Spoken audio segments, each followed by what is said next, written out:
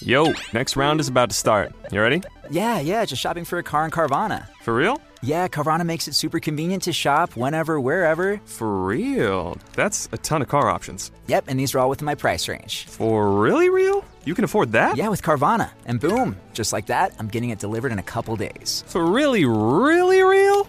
You just bought a car. For real, and you just lost my turn. Visit Carvana.com to shop for thousands of vehicles under $20,000. Hi, it's Gabby Reese, and this podcast is powered by Laird Superfood. It was created in our kitchen by my husband, big wave surfer Laird Hamilton, and it all started with a simple idea. What began as Laird's secret for long-lasting energy on the waves is now Laird Superfood, offering a full range of delicious plant-based creamers, coffee, greens, and more. Visit lairdsuperfood.com and use the code GABBY2024 and save 20% on your first order. Bring spring color inside this season with Behr Premium Plus paint, starting at just $28.98 a gallon at the Home Depot. Add a pop of blue to your kitchen with the Behr exclusive color Arrowhead Lake, or a splash of Amazon Jungle to your living room. Bring a cool breeze to your bathroom with Sea Glass, or accent your bedroom with sunrise-inspired colors like Coral Cloud and Dark Crimson. Let your creativity bloom this spring with Behr Premium Plus paint starting at just $28.98 a gallon at the Home Depot. How doers get more done. Go behind the wheel, under the hood, and beyond with Car Stuff from HowStuffWorks.com. Hi, welcome to Car Stuff. I'm Scott.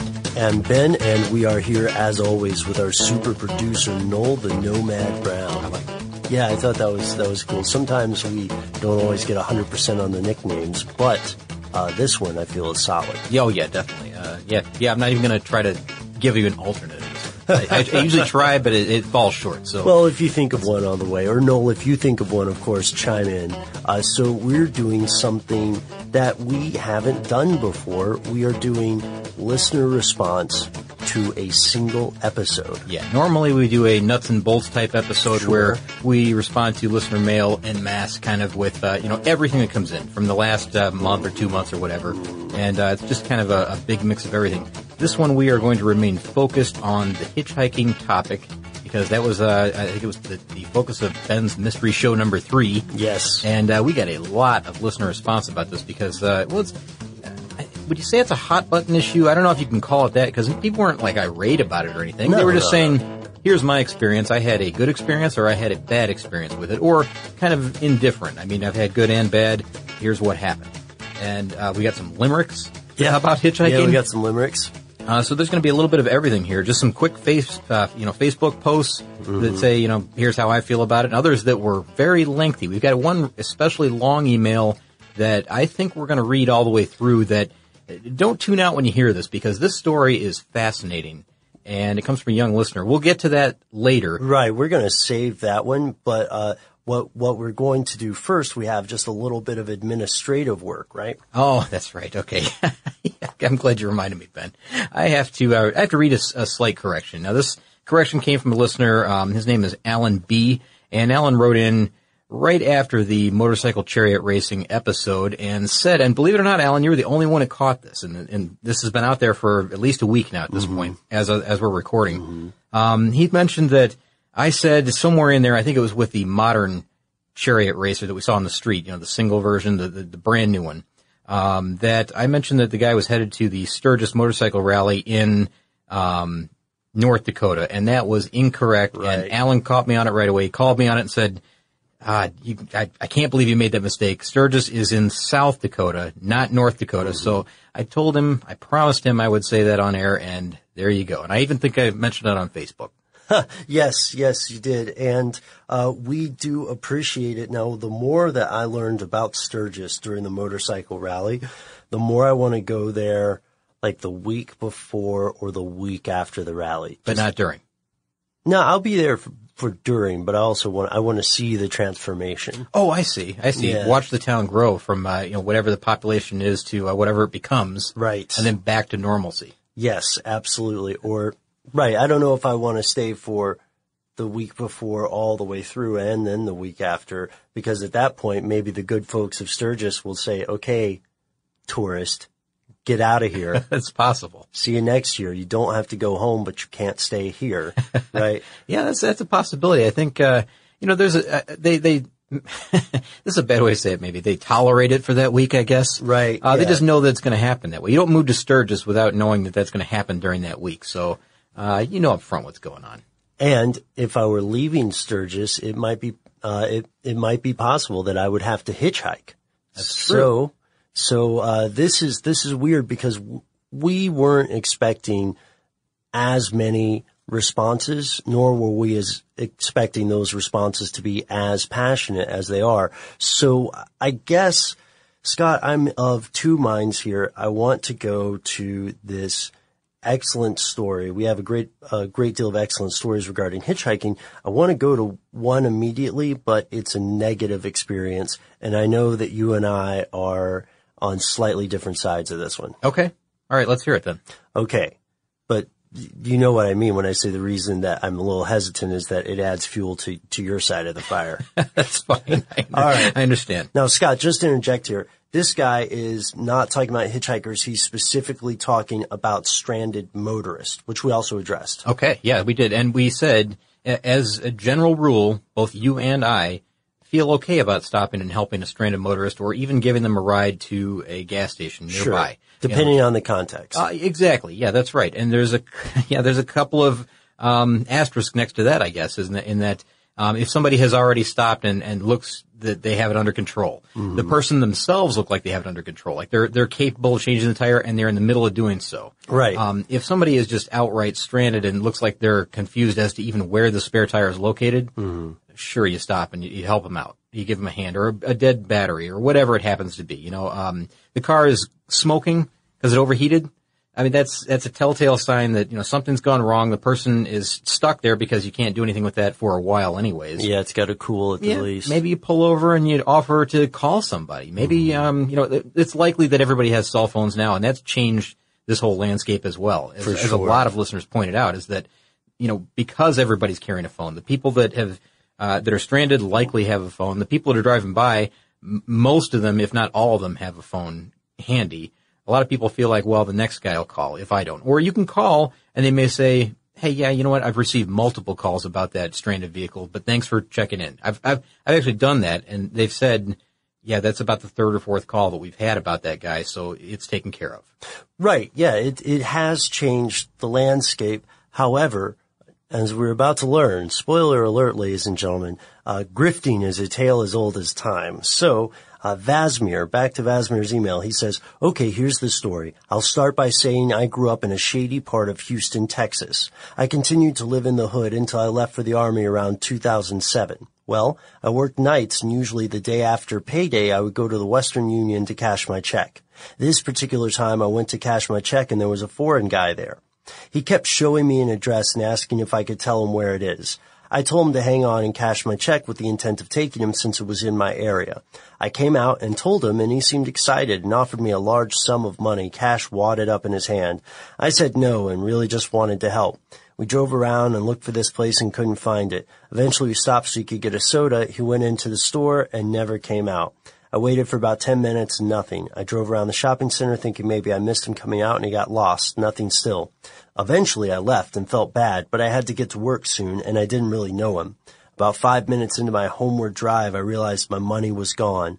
Then I saw my ring was gone too. I laughed at my ignorance and shook my head. I went to a police station down the street and reported it and was told it's actually very common. And one of the cops said it even happened to him. Oh boy. Okay, so he has now lost his ring that he claims to be worth $3,000. Plus, he lost $1,500 in cash because he said he had just cashed his paycheck. So this guy is out $4,500, and he gave this guy a ride. No thanks for that. Not that that's any consolation to losing $4,500, but it'd be something, I guess. This guy really got duped, and you know what? He's not alone. This happens often, where you give somebody a ride and they take something from the car. You don't even know they're taking something from the car. That's the thing. But okay, here's the other angle of this. Why is Vasmir driving around with $1,500 in cash and a $3,000 ring and offering somebody who doesn't know a ride Right. when that stuff is out in the open? That's a question. Now I know that's a judgment call, I guess. He's being a nice guy. Well, and he has a bit of a coda to this, a bit of a moral or a conclusion.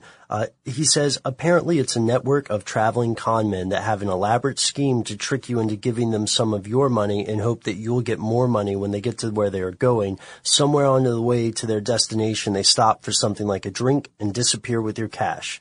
Well, I made it easy and left my money in a bonus ring in plain sight. He must have grabbed it when I wasn't looking, then got out for a drink and popped smoke. Since then, I don't help unless it's an emergency. See, okay. You left it out in plain sight, and that was the problem, I guess. Right. You just can't trust, somebody that you just invited in, somebody you just met, a stranger. You don't know their behavior. You don't know their moral compass, I guess. They may not have that moral compass where they won't grab something like that and just take off. So it had to be tempting, I guess, for the person that ran away with it. Apparently it was too tempting. But lesson learned, he'll never do that again, right? And hopefully, people hearing this will say, oh yeah, you know what, I should keep my valuables out of sight if I do happen to pick somebody up. When you pull over to the side of the road, take 10 seconds to look around you and see if there's anything that's worth grabbing. You got that brand new iPhone in the center console. Sure. Tuck that in your pocket. Right.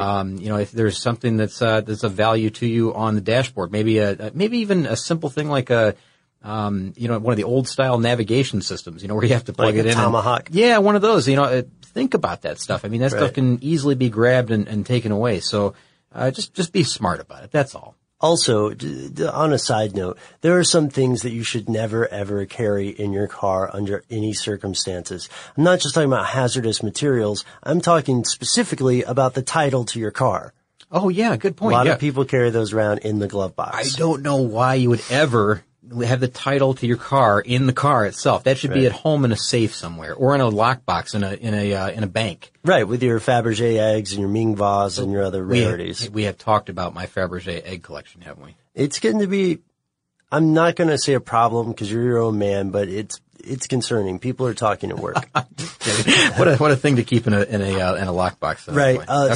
So that's one person that is completely against at least helping stranded motorists unless it's clearly an emergency now. And I think a lot of people are like that. Even those of us who consider ourselves real humanitarians are not going to stop at night on an unlit street where there are 6 guys standing out around a car with the hood open. Yeah, that's true. I mean, you can kind of sense a setup in some cases. Mm-hmm. And maybe it's not even set up. That's the thing, is like you have to take everything on face value. You have to look at this and make your own determination. You have to, or maybe it's that you don't take it on face value because it looks like a dire situation, but it may not be. Well, I think for me, and I think a lot of our listeners can agree here, if there's not something catastrophic, as in not a vehicle on fire, just with the hood popped, and you see several people already there, and it's not an accident, clearly the thing broke down, then what really do you have to contribute if there are already, 5 to 7 people there or something? That's true. I mean, you're adding to the confusion, and you may even be blocking the space where the fire truck needs to pull up, to douse the flames. Think about, if you're complicating the scene as well, if you stop. So there's that angle to consider as well. I know that, you have good intentions when you do, and good for you, but there's a point where, it becomes troublesome, or more of a trouble that you stop, rather. I still love helping stranded motorists, though, man. It's in my DNA or something. I like it too. And okay, Ben. So we know that it can be risky, it can be dangerous, it can leave you very vulnerable in some situations. But it's generally frowned upon or discouraged at this point in history, right? In the past, not so much. It was more of a common thing, at least here in the United States, and I believe worldwide. I'm sure there's books on this and there are podcasts that one listener pointed us to, I think, that, it kind of explain why hitchhiking is on the decline at this point. And some interesting stuff, but there are also some good examples of this. And some times when, and listeners wrote in and told us this, they said there's a few times when it kind of makes sense, when it's almost appropriate to pick up hitchhikers. And I didn't really think of this during our first podcast, but here's a couple of just examples of what some of, going through the emails. Without reading one right now, I'll get to that in just a minute. But, okay. And I'll laundry list these and we'll talk about them in specific later. But think about hikers on a trail, a known hiking trail. Like Appalachian Trail. Exactly right. That's one in particular that we mentioned. And, you know, there are known towns where they need a lift from the trail edge into town and then back again. You know, whether that's to pick up, you know, packages that have been sent to that location, Get or to the post. Yeah, food or whatever. So, regenerate supplies, whatever. Music festival routes. So if you're on the way to a music festival, and you kind of understand how this goes, you know, the huge festival out in the country somewhere. Right. And there's one way in, one way out, or, you know, a couple ways in, whatever. You see a group of people that are walking to that festival, clearly going to the festival. I mean, just by the way they're dressed, the way what they're carrying. They're wearing it's a family of 4, and they're all wearing lederhosen. What kind of festival are you going to? I don't know, man. It's a big world. It's an Oktoberfest thing. Let's say that. Sure. So they're headed to the Oktoberfest, and you've got a pickup truck, and the whole bed is empty, and it's only the two of you in the front seat. Do you offer them a lift, you know, the last 3 miles to the festival? You probably do, right? I mean, it's on your way. It seems like that would be like a safe bet. That's one. So like music festival routes, places like that. Other people wrote in and said, well, there's a remote road in our town that goes between the town and a distant industrial complex that a lot of people work in. Right. Or an airport. It goes from the industrial complex to the airport. And the airport's an interesting call too, because airports are typically built outside of a city center. Sure, yeah. And you can generally tell, I mean, if somebody's carrying a duffel bag, or they've got a rolling suitcase and they're dragging it behind them, and they're 2 miles from the airport. Right. There's a good chance that person is truly headed to the airport. The other thing is that people walking in conditions that you normally would not just go out for a stroll, or you wouldn't. Crushing blizzard, a deluge of rain. Yeah, heat. Like if you're out and it's 115 degrees and you're in the desert. Yeah. There's a point where it's dangerous for that person to be out there, and it's not very long. I mean, I would stop for someone in that case. Yeah, exactly. And that's what most people would say they would do. It's a situation where someone wouldn't put themselves into this position willingly. Yeah. I mean, and again, you have to be careful with this, because there's always somebody that may do that just because they know that people will pick them up. So. Yeah, but they can't do it for long in that kind of heat. Well, not for long. You're right. Or that kind of cold, or that kind of rain, or that kind of, whatever. So again, still judgment call, but extreme weather conditions are another situation. So, one guy that wrote into us about, the music festival thing, his name is Adrian T, and Adrian writes into us often. So thanks, Adrian, for writing in on hitchhiking. He wrote in about hitchhiking, about a second and third car, which we're not going to read about today, and some limericks. He wrote in a limerick. He did. So maybe we'll hit the limerick after. Sure. This. All right. He wrote in and said, yes, I've stopped to help people change tires, give them lists for gas, the gas station, or to pick up hitchhikers.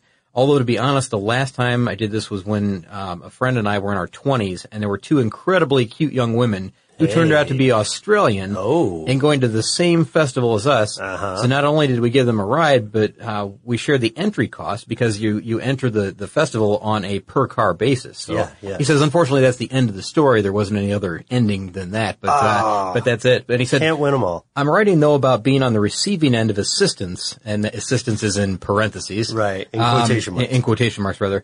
In a circumstance that has made me far more weary. Oh, so this gets interesting here, right? Uh-huh. All right. So he says, I think the most negative press about bad situations with hitchhiking, giving assistance, etc., are grossly exaggerated by the modern news cycle. By any real measure, crime rates are down in all categories, in all areas, despite far greater population. Mm-hmm. Now, this story that I'm about to mention here happened in Detroit, which in itself upsets me, because I'm a strong proponent of Detroit. Now, one day a few years ago, when my car was almost brand new, I was on my way home from work. That day I happened to have some important meetings, so uncharacteristically, I was wearing a suit and tie. Driving north on Southfield Freeway, and Scott will know where that is because of his Michigan routes, right. And I do know exactly. I've traveled that road many times. He says, I picked up a puncture, and there's no shoulder along most of Southfield Road. So, I totally understand this. What are you going to do? You can't pull over in traffic where you're a hazard. You can't change a tire when there's traffic going by at 60 miles an hour. So I totally get this. Witness the dawning of a new era in automotive luxury, with a reveal unlike any other, as Infiniti presents a new chapter in luxury, the premiere of the all-new 2025 Infiniti QX80. Join us March 20th live from the Edge at Hudson Yards in New York City featuring an unforgettable performance by Grammy and Academy Award-winning singer, songwriter, and composer, Jon Batiste. The all-new Infiniti QX80 is unlike any luxury SUV you've ever seen. Smart enough to anticipate your needs, even before you do. Every line, curve, and detail was thoughtfully crafted, so everything for every passenger feels just right. Don't miss it. Mark your calendars and be the first to see it March 20th at 7 p.m. Eastern, only on iHeartRadio's YouTube channel. Save the date at new-QX80.com. 2025 QX80 coming this summer. Okay, quick math. The less your business spends on operations, on multiple systems, on delivering your product or service, the more margin you have and the more money you keep. Obvious. But with higher expenses on materials, employees, distribution, and borrowing, everything costs more. So to reduce costs and headaches, smart businesses are graduating to NetSuite by Oracle. NetSuite is the #1 cloud financial system, bringing accounting, financial management, inventory, HR into one platform with one source of truth. With NetSuite, you reduce IT costs because NetSuite lives in the cloud with no hardware required, accessed from anywhere. You cut the cost of maintaining multiple systems because you've got one unified business management suite. And you're improving efficiency by bringing all your major business processes into one platform, slashing manual tasks and errors. Over 37,000 companies have already made the move. So do the math. See how you'll profit with NetSuite. Now through April 15th, NetSuite is offering a one-of-a-kind flexible financing program. Head to netsuite.com/stereo right now. netsuite.com/stereo. netsuite.com/stereo. Hi, I'm Gabby Reese. Join me and my husband, big wave surfer Laird Hamilton, on our journey with Laird Superfood. From our kitchen to yours, we've crafted delicious plant-based creamers, coffee, greens, and so much more using high-quality functional ingredients. Visit lairdsuperfood.com and use the code GABBY2024 for 20% off your first order. He says, I got off at the next exit, which was in Detroit, and pulled into a gas station. I jumped out and prepared to change the tire. No big deal. I just got the tire, the jack, the lug wrench, etc. out. I was putting on some gloves when 6 large guys appeared from nowhere and offered to help me. Offered also being in, wait, which one is it? Yeah, offered was, yeah. Yeah, offered also being in parentheses. Yeah. Or quotation marks. Quotation marks. Oh, I got you with well, whatever. Anyhow. So he says, I insisted that I could do it on my own, but they made it clear that I was not going to turn down their generous offer. They then changed my tire in only about double the time that it would have taken me, including torquing the lug nuts in the wrong sequence, dropping things, etc. Then they let me know that, of course, while not necessary, any appreciation for their work would be gratefully received. Again, it was clear that this was not really negotiable. Luckily, I only had about $40 in my wallet, so they left with that. So they took everything this guy had. Yeah. Once I got home, I found out to add insult to my injury, they had stolen my lug wrench. And while on a conscious level, I know this was an isolated incident, and I've got off at that exit many times since then to get gas, and I realize now subconsciously that it's changed my behavior, and that since I've become far less likely to stop and help others in distress.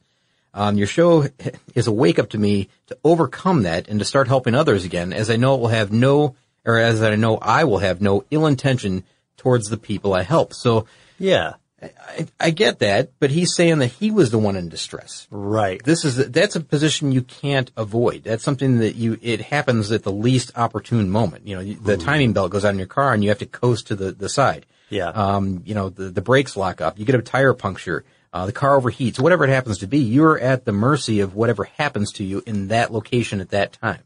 So it's difficult. I can't do it though, man. I can't just drive by someone who clearly needs assistance. I like to think I'm okay at telling when that sort of stuff is genuine, but then again, it might just be the numbers game, Scott. It might just, the statistics have been on my side so far. But see, I'm just a little bit confused by this note in that, he says at the end, he says, I'm trying to, overcome that and start helping people again. Maybe that bad experience, even though he was on the receiving end, maybe that made him think like, I'm just not going to stop. It's not going to be worth the time for me to do that because they may in some way harm me, but you're far more likely to have trouble, I think, if you're the one that's parked on the side of the road. Oh, yeah. Because someone might prey on that, as he found out.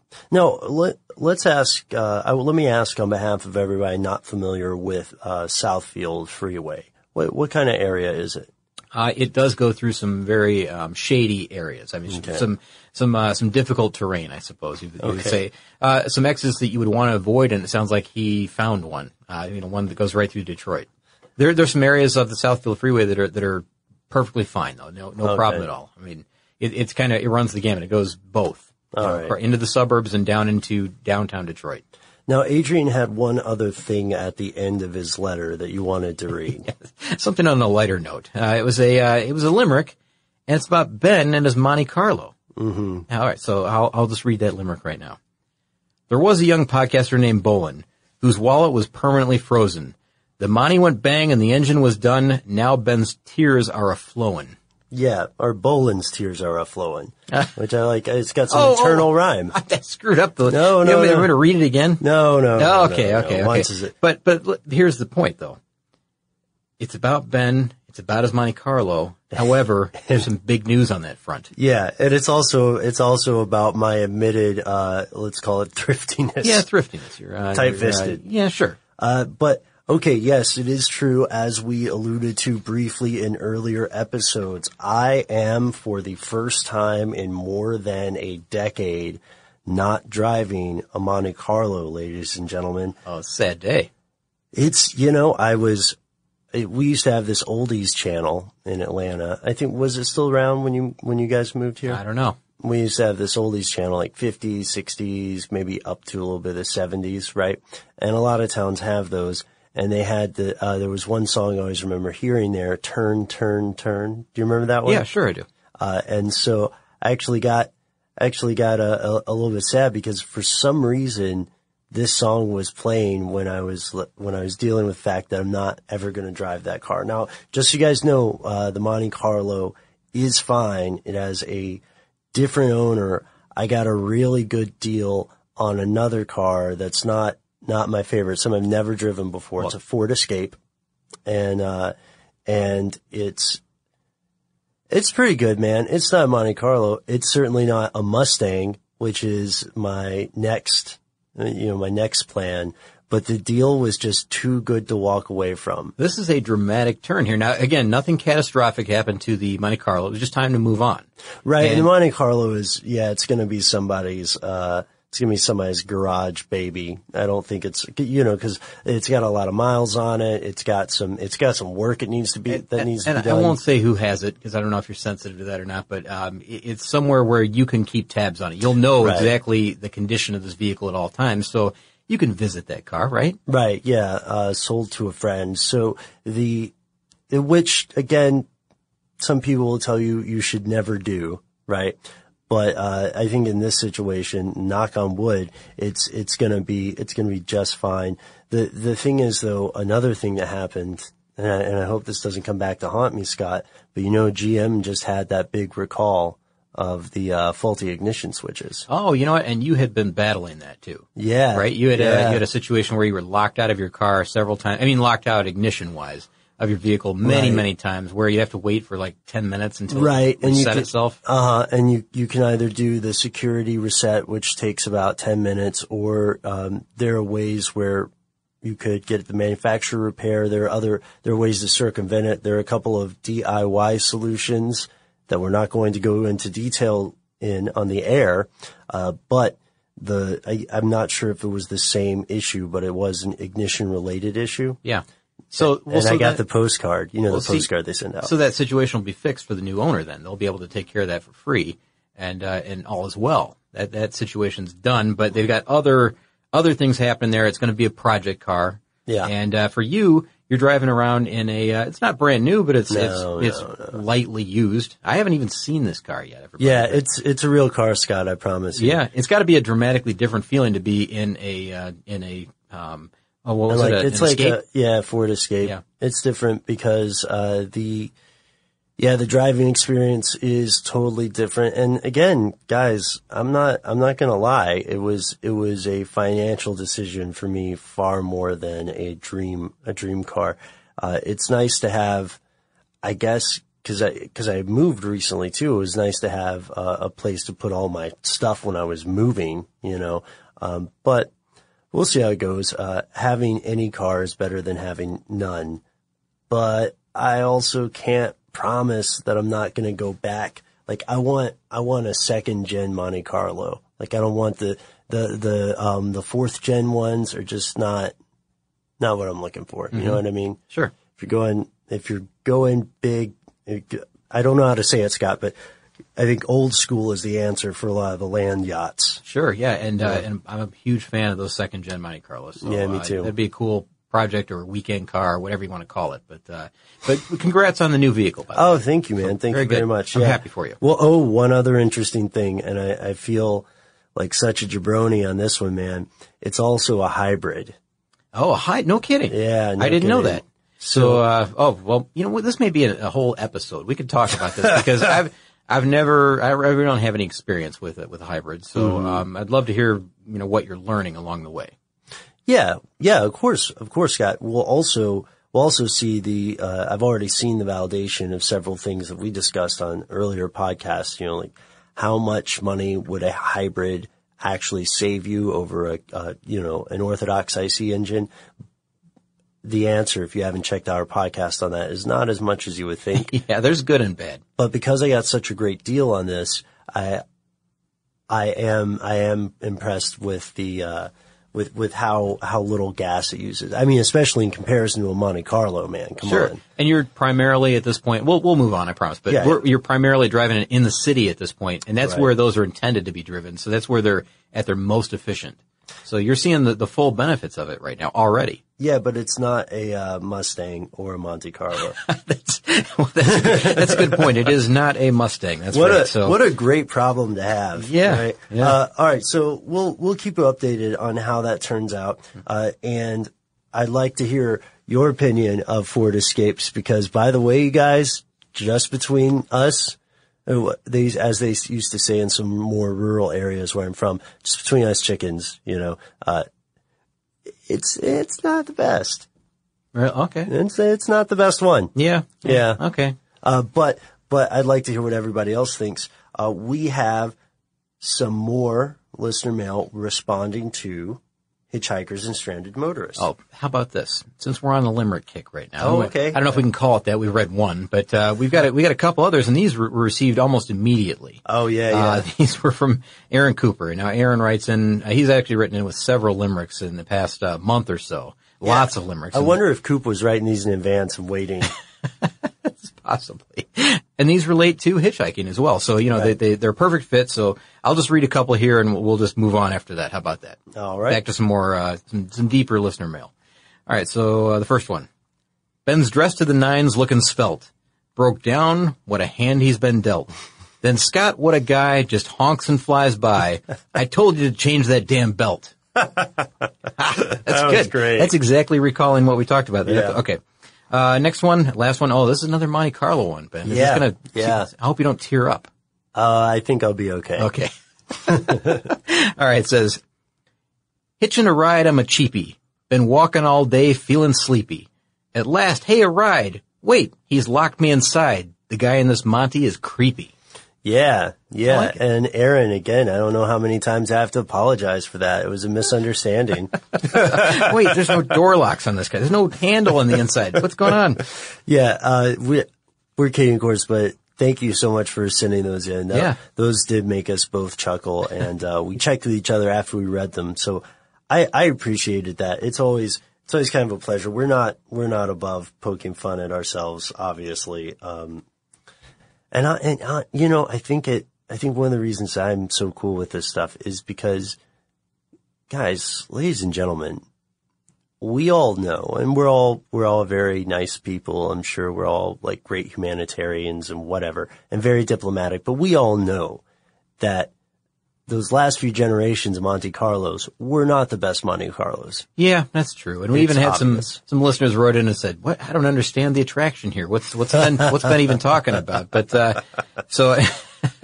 you're right. So maybe this is a chance to reset. Maybe it's a chance to get the one that you want, because I think it was more of just an opportunity at that. There was a you grabbed the easy opportunity to get into that Monte Carlo, that first Monte Carlo that you had, right? Right, yeah. And from there you thought, well, it's not a bad vehicle. Maybe I'll try this newer Monte Carlo. And I should have gone the other direction. Yeah, you should have gone like back to 3rd gen, 2nd gen. Yeah, exactly. So maybe you learned your lesson with it. But it was a fun lesson too. You enjoyed that vehicle. I refuse to learn my lesson, Scott. I'm gonna get other land yachts. I'm gonna get you know what? I should just go ahead. I should just go ahead and get a slingshot. Witness the dawning of a new era in automotive luxury with a reveal unlike any other as Infiniti presents a new chapter in luxury, the premiere of the all-new 2025 Infiniti QX80. Join us March 20th live from the Edge at Hudson Yards in New York City, featuring an unforgettable performance by Grammy and Academy Award-winning singer, songwriter, and composer, Jon Batiste. The all-new Infiniti QX80 is unlike any luxury SUV you've ever seen. Smart enough to anticipate your needs, even before you do. Every line, curve, and detail was thoughtfully crafted, so everything for every passenger feels just right. Don't miss it. Mark your calendars and be the first to see it March 20th at 7 p.m. Eastern, only on iHeartRadio's YouTube channel. Save the date at new-QX80.com. 2025 QX80 coming this summer. Okay, quick math. The less your business spends on operations, on multiple systems, on delivering your product or service, the more margin you have and the more money you keep. Obvious.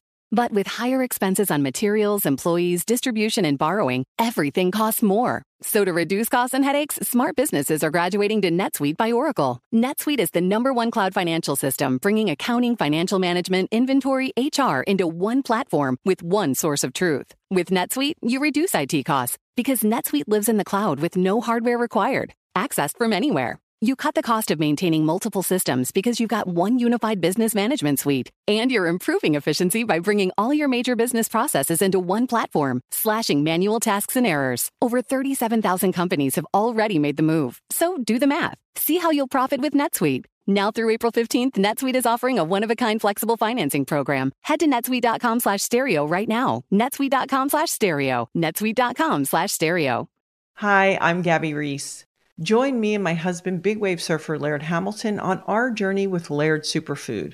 From our kitchen to yours, we've crafted delicious plant-based creamers, coffee, greens, and so much more using high-quality functional ingredients. Visit lairdsuperfood.com and use the code GABBY2024 for 20% off your first order.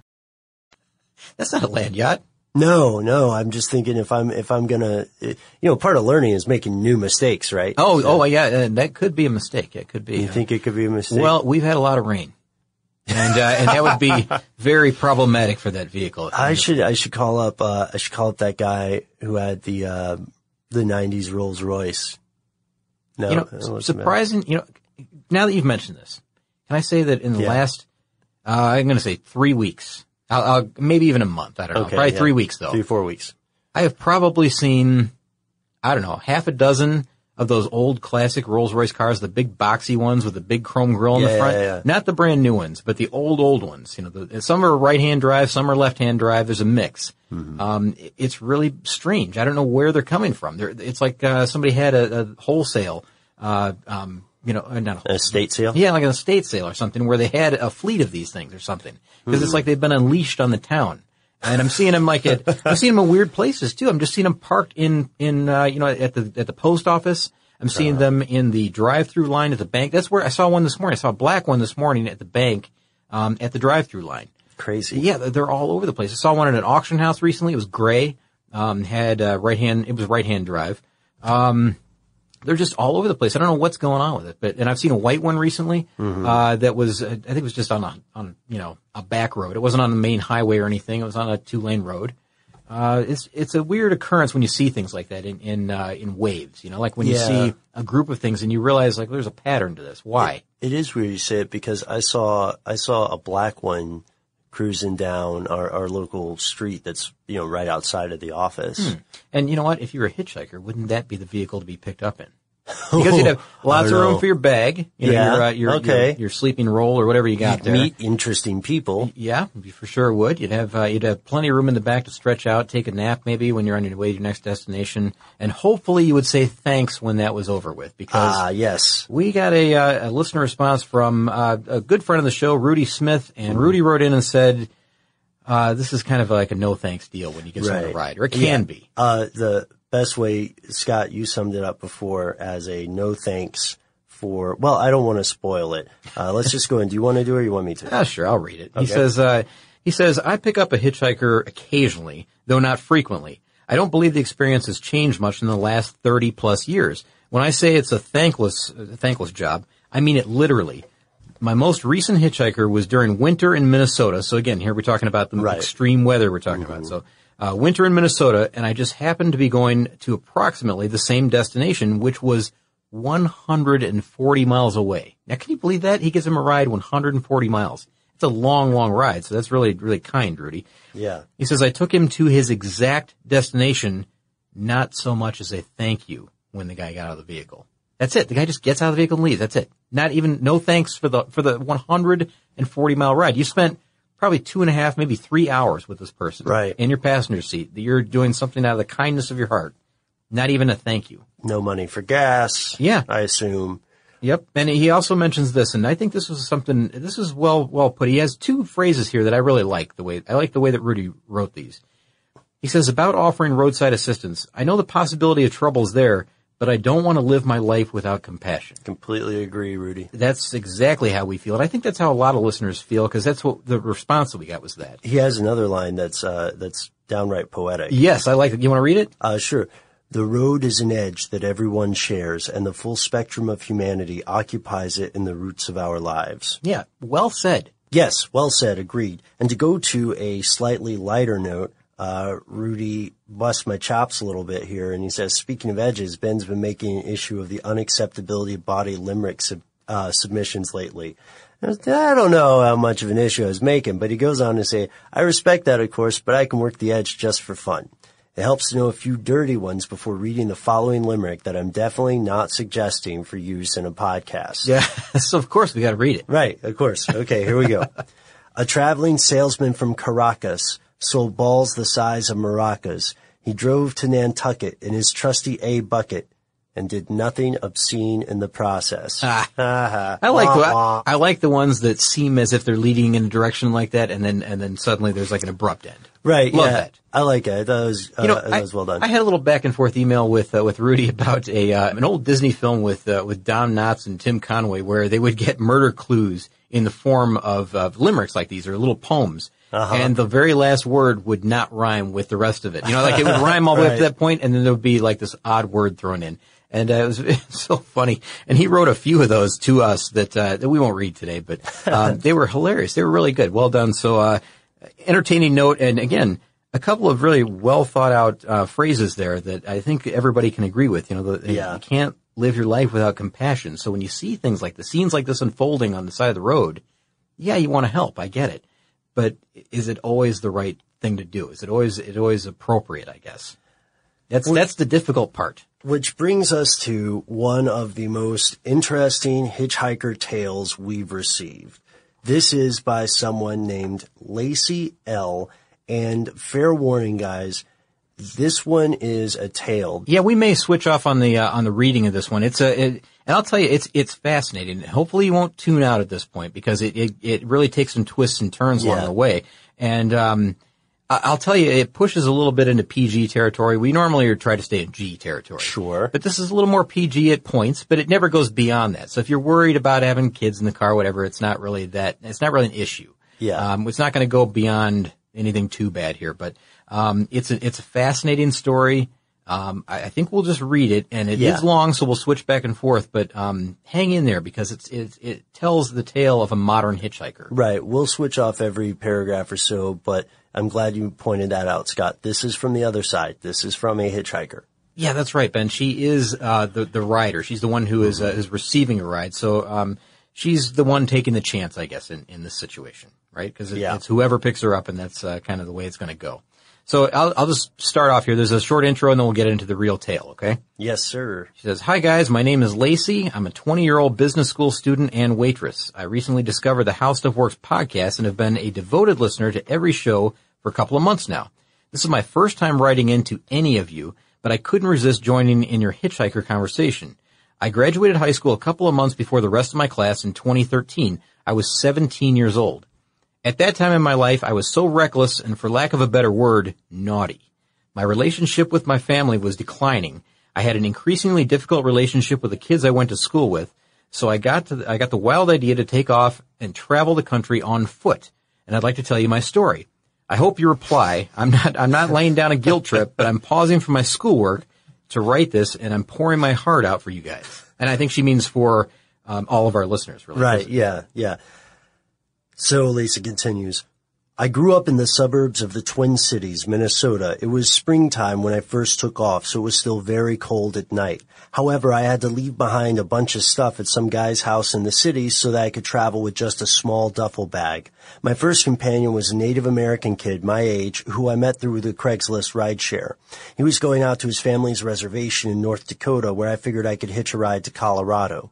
Denver was where my sights were set. This was 2013, so the recreational marijuana movement was just picking up steam.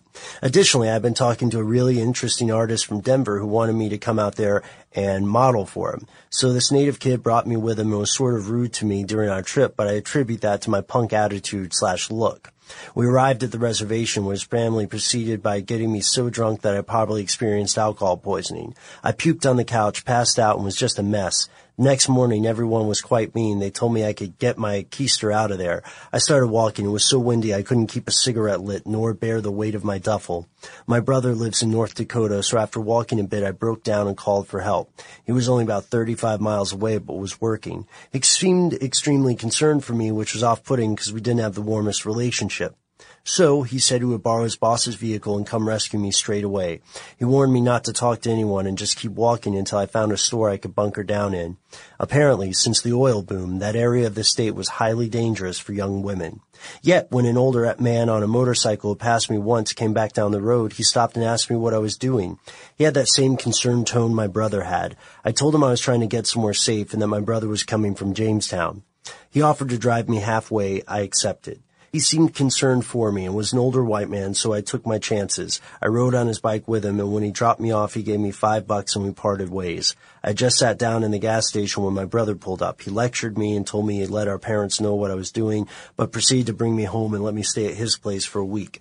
The night before my mother was due to arrive to bring me home, I made my escape. I stole some of my brother's liquor bottles. I had found a kid in town to sell them to a few days before. Made my cash and was picked up by a guy in his late 20s in a U-Haul. He was headed to Montana to move back in with his parents. This guy was clean cut, but gave me an odd feeling in my stomach. He was quiet and made some weird comments, but couldn't hold a conversation. I became very sleepy just as we passed into Montana at around 11 p.m. Through my half slumber, I heard him say that we were stopping at a hotel to crash for the night. I hobbled in, still barely awake, laid on the edge of the bed and mumbled something like, "Stay on that side, I don't need much room." What seemed like only a short time later, I woke when he sat in bed. My eyes were open, but I just laid there. Soon I heard him ask if I wanted to have sex.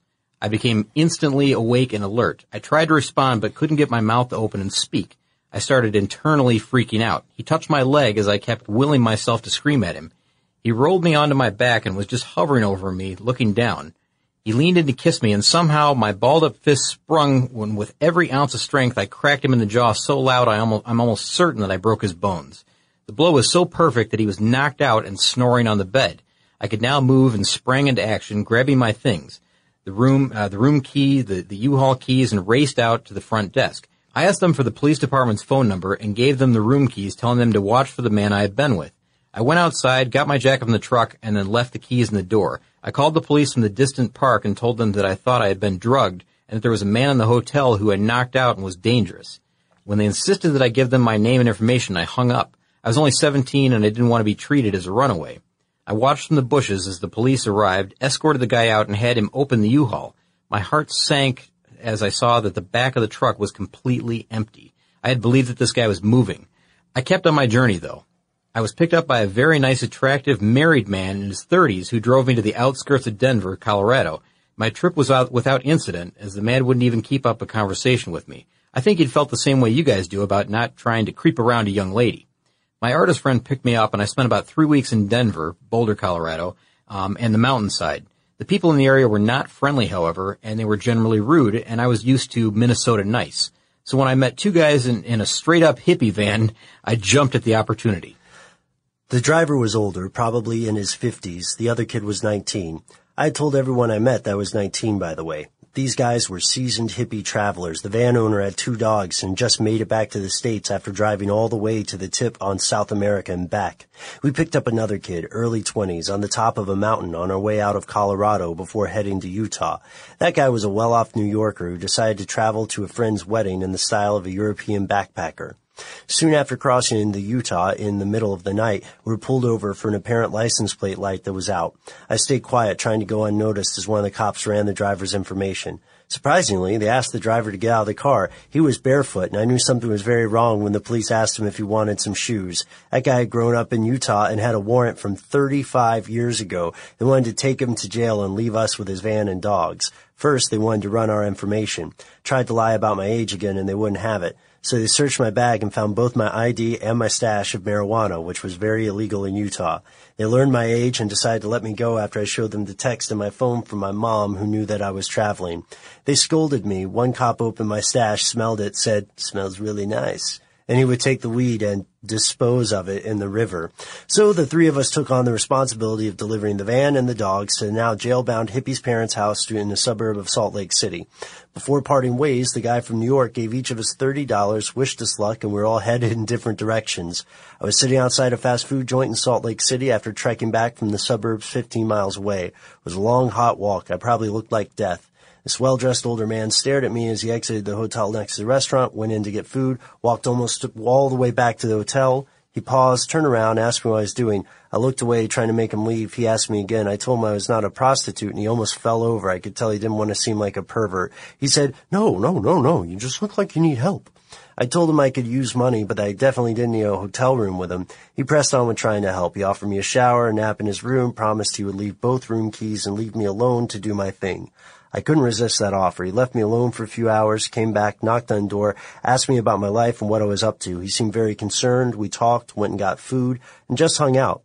However, he made me sad, and I feel guilty for what I was doing to my parents after our discussions. Later that night, I spoke with a trucker when I was outside smoking a cigarette. He was just about to leave and was headed to Canada by passing through Des Moines. He was a funny, fat Canadian trucker, and I accepted the ride. Our journey took a couple days. We laughed, watched movies. Best of all, I was able to sleep off many hours of one of the bunks while he drove. He never made any advances on me, but was truthful about his attraction to me.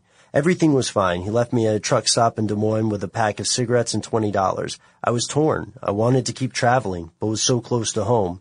After some soul searching and turning down a ride to Florida, I called my mom. She bought me a bus ticket, and I went home. Now, she says that this was a long story she knows, and she left out a lot of parts of it. Of course, there's a lot that happens along the way. She says there was some good, some bad. Yet, I do hope that it gives you some insight into how traveling like that works in today's time. And she signs it Lacey. Now, I know that was a long read. Yeah, that was a short story. You get the picture of what this is like. Now, here's a young girl. She's 17 years old. And I try to put myself in a 17-year-old's position, but I can't exactly do that because this is a 17-year-old female. Right. It's slightly different. We have to admit that it's slightly different Sure. for a hitchhiking female versus a hitchhiking male. Only slightly, because bad things happen to both sexes, of course. Mm-hmm. So I was so wanting to interrupt you many times throughout that read, Ben, with things like, can you believe, did you hear that part? Right. Yes. There was so much happening along the way. We're talking about drugs and inappropriate behavior. Underage drinking. Yeah, and just the chances that she's taking. She's 17 years old. She's with strangers. Yeah, exactly, with strangers, and she's getting into vans with guys that have arrest records, with warrants out, rather, even though it was decades ago. You never know. I mean, it's just this type of lifestyle is so foreign to me. It's something that I've never experienced. Reading something like this is truly eye-opening. I mean, it really is. It lets you know what some people are going through out there and how they're getting around. And can you imagine what her parents are thinking through this whole thing? I mean, clearly they're not for this type of thing. They're not telling her, get out there and experience things this way. Right. She ran off on her own to do this. And as she says, I realized that, and I forget the way she actually phrased it. She was having a wild life, or was, in a word, naughty. Yeah. She was having a difficult relationship with the kids and, that she went to school with. And, she's saying she was very reckless. And I think looking back, she realizes that. And here's someone who's only 20 now, looking back 3 years ago saying, yeah, I was really reckless back then. I'm lucky I made it through that. But she really poured her heart out to us. And Lacey, thank you for the note. It was amazing to read. Difficult to read at times. I mean, it's tough to hear something like that, but I think it's valuable for our listeners to understand that even now, like, that's what it's like now. Right. And it goes back to your earlier point regarding cell phones. If she was in text contact with her parents, it's very different than, say, the 1980s or something. Yeah. If you ran away and you were gone for a year or however long she was gone, I'm not sure the time, that it's involved here. Right. But, your parents might assume the worst at some point. Well, then also, there are different people. We've talked about in the past doing some of these off the grid traveling things. Like, I've got some folks who work in the train yards, and, either working on the cars or loading, unloading, stuff like that. And then I also know people who are still hopping trains in this day and age. Riding the rails, huh? Riding the rails, yes, sir. And I've been invited before to go on that stuff, but I haven't done it. Yeah. Just in full disclosure. But it's strange when you think about, all the different ways that people travel and hop in the trains and hitchhiking or have their own set of dangers, right? Sure. But I think we both briefly alluded to hitchhiking experiences we had either hitchhiking or picking up hitchhikers. And so much of it really depends on where you are and the context. And I know that there's somewhat of a romantic notion to it. I'm all for helping somebody get somewhere if I'm on the way there, and I don't think they're going to try to be a grifter, but I myself wouldn't. I don't understand how you would just hitchhike for funsies. Well, Ben, I think you said it exactly perfectly here. It gets romanticized, and there's a lot of bad that goes along with the good. And looking back, you may have fond memories of that. That 5 years that you spent hitchhiking around Hawaii or wherever you were around the Southwest, but you're maybe forgetting some of the bad things that happen as well. And, if something really bad happened to you, something really traumatic, maybe that's the only impression that you have of it. And you forget the good times. You forget the good things that happened, the good people that you met along the way. The people that gave you rides, the people that you were, hitchhiking with, your friends. But, man, there's so many angles to this one, and we're deep into this episode already. Yeah. I've got a lot of notes here still, and we haven't even touched on, half of the stuff. We didn't even read most of the emails. I think part of it is because we read one that was, that was very long and very detailed. And again, thank you, because listeners, you'll notice that's the only email we read this time around that comes from someone on the hitchhiking side. Yeah, that's true. And there were many that we got that were people that offered rides, and everything's fine. There were a couple people that said they had bad situations, like, with loss of a ring and money and, maybe not getting a thank you for a 140-mile ride. Or oh, man. That gets me. I'm so vicariously pissed on your behalf. If I hold the door for somebody and they don't say thanks, I kind of like go, well, was that worth it? Here's the other thing. This is so petty. But all right. I know that it's tough for everybody when we're in traffic or when there's an accident and you have to merge.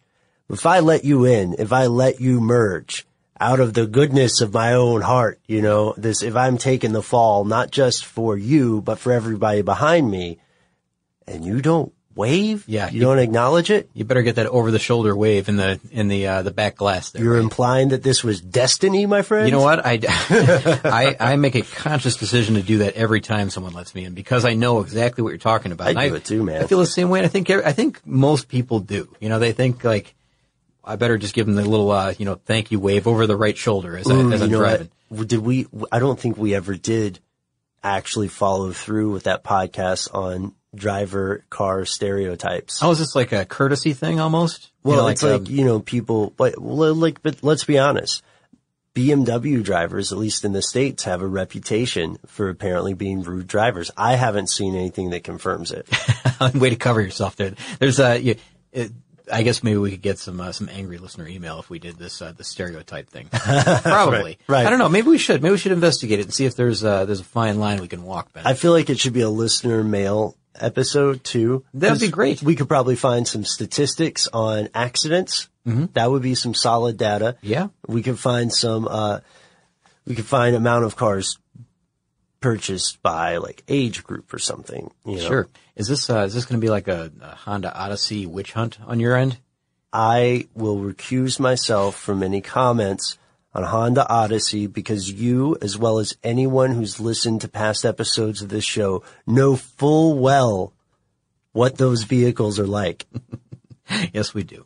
Okay, I'm going to let it go. Yeah, okay, we got it. It's like the way you feel about flying cars. Yeah, that's true.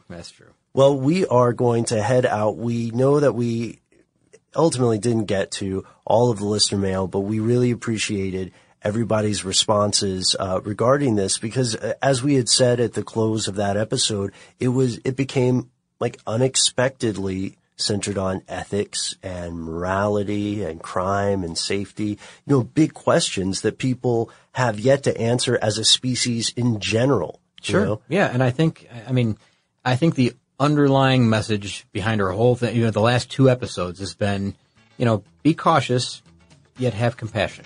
Yeah, absolutely. And I would even emphasize be cautious, more so than you just did in that sentence because ultimately, being compassionate is great. You should also be passionate about your own survival. Yeah, that's true. That's part of the caution part, right? Right. So be cautious, have compassion, and be even more cautious. Right. And write in. Those 3 points. Yeah, write in and let us know what you think, especially if you've had hitchhiking experience, if you've had a particularly good or bad experience. We'd like to hear about it on any related note. So we're going to go ahead and head out. I don't know, Scott, should I make it official? Should I ask for driver stereotypes? Why not? Yeah, send them if you got them. You can hit us up on Facebook. You can find us on Twitter. We'd appreciate it if you liked and followed us on there. We're pretty funny on the internet sometimes. And you can find us at Car Stuff HSW. If you want to write an email directly to us, then we love to hear from you that way too. Our address is carstuff@howstuffworks.com. For more on this and thousands of other topics, visit howstuffworks.com. Let us know what you think. Send an email to podcast@howstuffworks.com.